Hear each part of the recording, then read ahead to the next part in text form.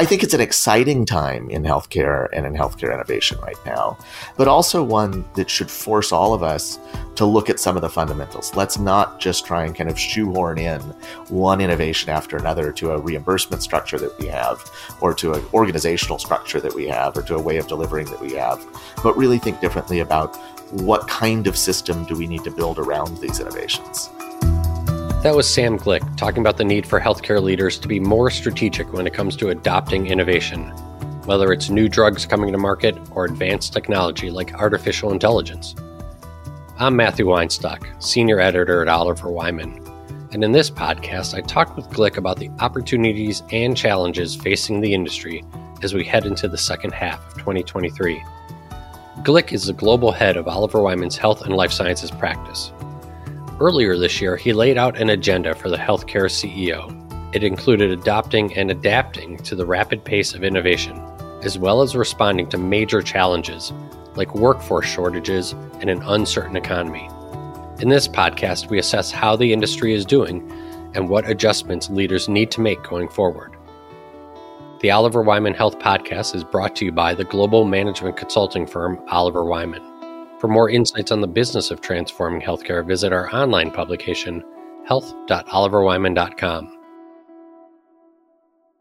And now we pick things up with Glick describing innovations that have captured a lot of attention across the industry this year.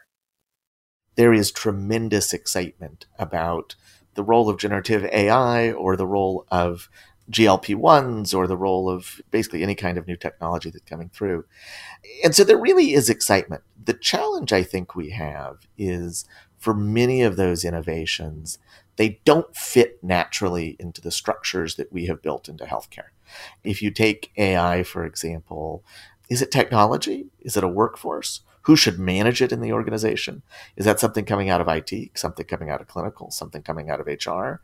And is it just something that we're then going to layer on top of what we already do, but require a bunch of humans to check what it says? Or are we really willing to hand over the keys with all the risks that that entails? I think similarly, when we look at GLP-1s, their impact on weight is hard to refute. The evidence is clear about what they have. But what that means, not just for cost, but the way in which we engage people and support people long term. Do people need to be on these drugs for life? What does it mean to be on these drugs for life? Manage and monitor them for life. We're simply not set up to do that as a health system, much less are we set up to pay for all of it. And so I think it's an exciting time in healthcare and in healthcare innovation right now, but also one that should force all of us to look at some of the fundamentals. Let's not just try and kind of shoehorn in one innovation after another to a reimbursement structure that we have, or to an organizational structure that we have, or to a way of delivering that we have, but really think differently about what kind of system do we need to build around these innovations. I think the Oliver Wyman Health Innovation Center and the summit meeting that we do in September gets at this, especially when we think about new therapeutics coming to market.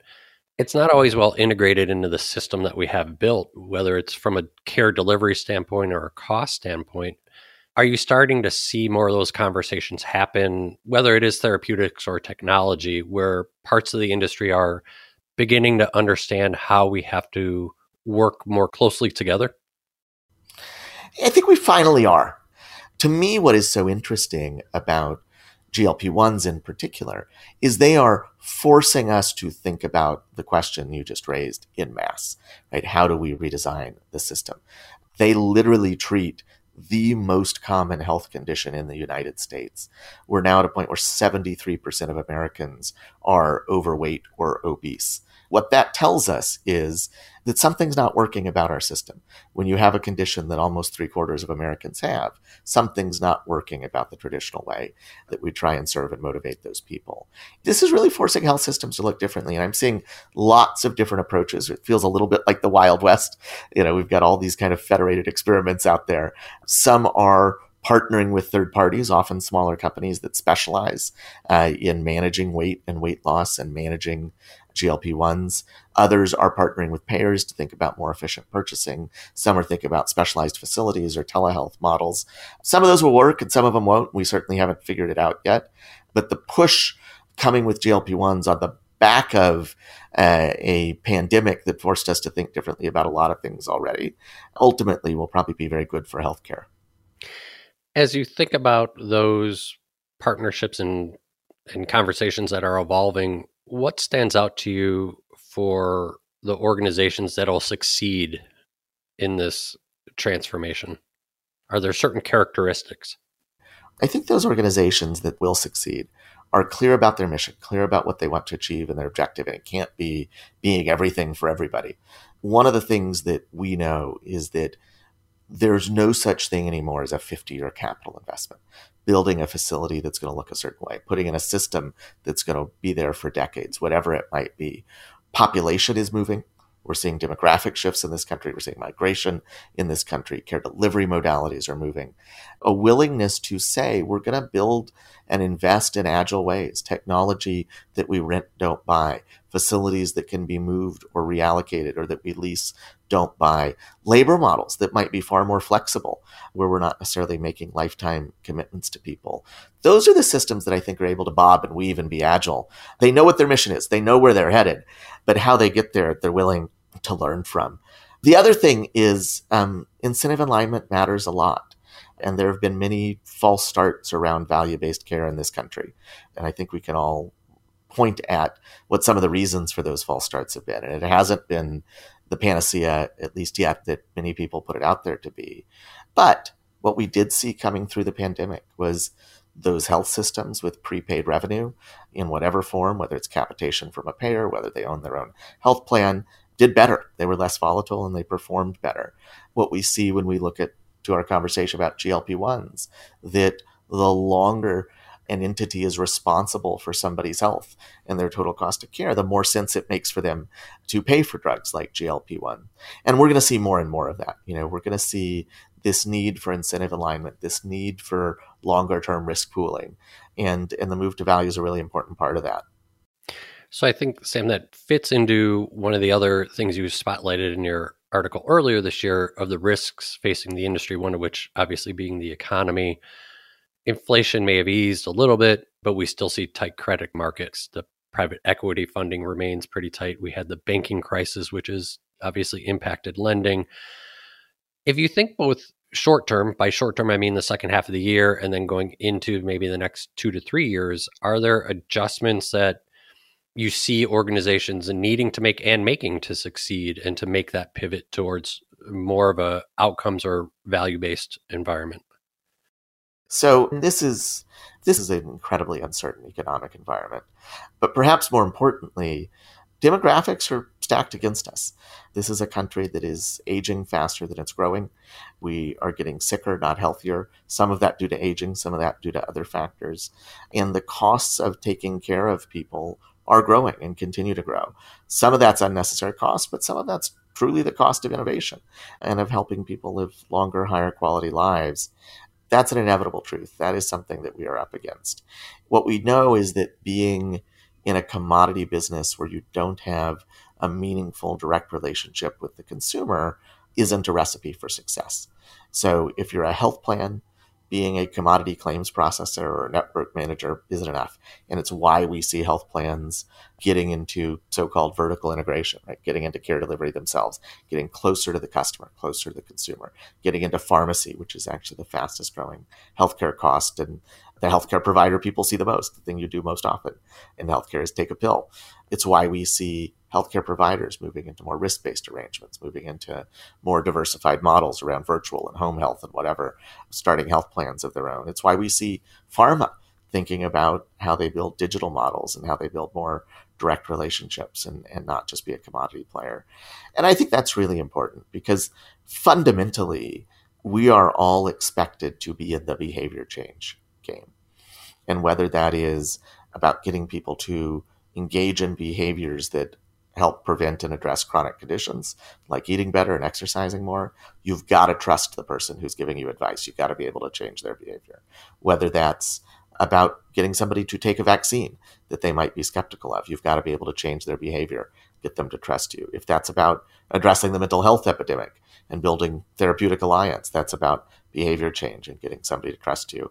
Or if it's as simple as getting them to take a pill. Very few of us understand how those pills really work.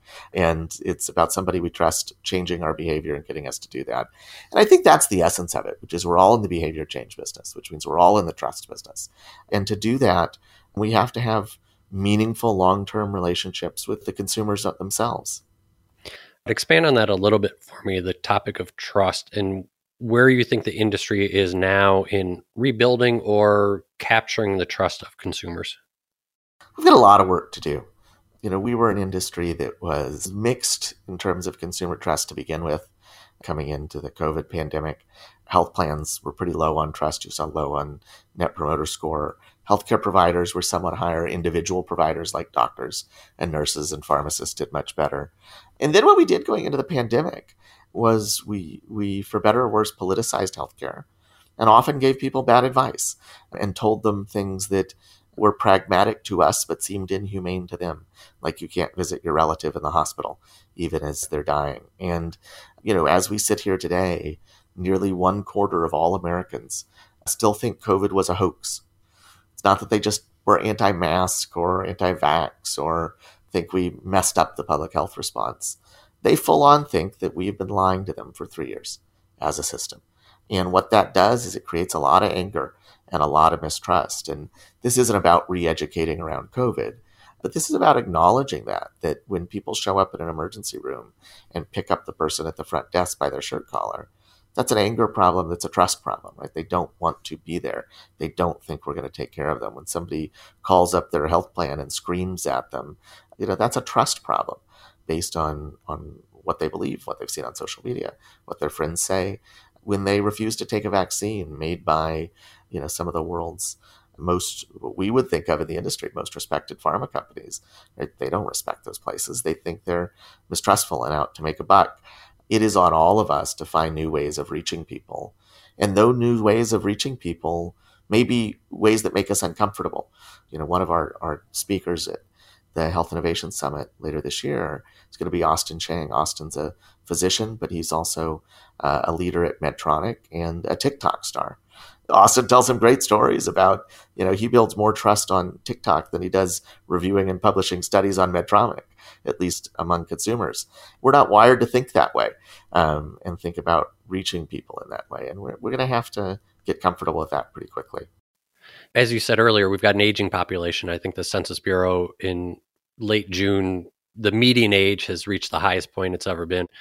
But we also have this rising Gen Z population, and the Oliver Wyman Forum did a lot of great research on Gen Z earlier this year. As you think about those two opposites of the demographic scale, how does the healthcare industry need to adjust to serve both those populations?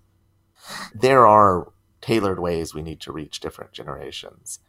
But the simplest way to do that is not to treat different generations like it's some sort of anthropological study that those of us who've reached more senior positions need to go learn about them. The best way to reach people who are Gen Z, hire people who are Gen Z and actually put them in charge of doing the outreach, right? People who are Gen Z have graduated from nursing school, are coming into medical residencies, right? They know how to reach their peers. They know how to engage with their peers, but we don't ask them often enough. We don't put them in those positions often enough. And you don't need a bunch of data and research if you have the right employees who can empathize. I would apply this everywhere. It's not just generational. Do you have leaders who look like the people they're serving? If you're trying to create a Medicaid program that works, do you have any leaders there who actually grew up on Medicaid or were ever on Medicaid, who know what it's like to live a life paycheck to paycheck? Right? That kind of empathy gets you 90% of the way there. What are you excited about as we turn the corner on 2023? Healthcare is a place where at our best, we use science for good and we scale it to the masses. I think that's tremendously exciting. The other thing I think is tremendously exciting is we're speaking about virtual care, I think, with a different context and a different tone than we have. It's been around for a long time. We've reimbursed for it for 20 plus years. But pre-COVID, it was kind of ancillary. Here's a thing you do off to the side. It's not the traditional system. We went through COVID. Obviously, we saw big spikes in telehealth utilization, and that's come way down. But even though it's come down, the more permanent change seems to be talking about it in the same breath as talking about physical care and home care and all the other forms of care. And I think that's really important, which is thinking about how we reach people where they are in a way that's resonant and convenient and contemporary and relevant for them. That's a big deal. And that applies to far more than whom we might picture, right? Being more digitally native. I had the privilege of having a conversation of actually several homebound seniors, but they said one of the things they liked about coming through COVID was that they learned to do video visits and didn't have to get loaded up in a van to go to the doctor. That's not who we picture, 80-year-olds homebound in an apartment in a city somewhere. But virtual care made a big difference for them. Virtual care makes a big difference for the working mom on Medicaid, where the only time she can see a doctor is at midnight. And I'm really excited about those opportunities. This is an exciting time in healthcare, but it's a scary time. To your point about generations, the average age of leaders I meet of particularly big healthcare organizations is certainly within line of sight of retirement most of the time. It would be really easy for those leaders to run a good operation, solid operation, do what they've always done for 3 or 4 years, and then hand it off to whoever's next. But man, the places that really are doing something different, those leaders are running headfirst into change and saying, actually, being at that stage of my career is an advantage. What have I got to lose? What harm is it to take this risk to me personally? And I would just encourage everybody to adopt that mindset. We're going to have to take some risks, some appropriate risks, some safe risks. We're not going to put the people we serve in danger, but we're going to have to take some personal risks as leaders. And I hope everybody does that. We got to reinforce each other in having the courage to do it. Well, great. Sam, I appreciate you taking some time to talk about what's happening in the industry today. Thanks for doing it. Always great to chat. Thanks. Thanks for listening to the Oliver Wyman Health Podcast, brought to you by the global management consulting firm Oliver Wyman. For more insights on the business of transforming healthcare, visit our online publication, health.oliverwyman.com.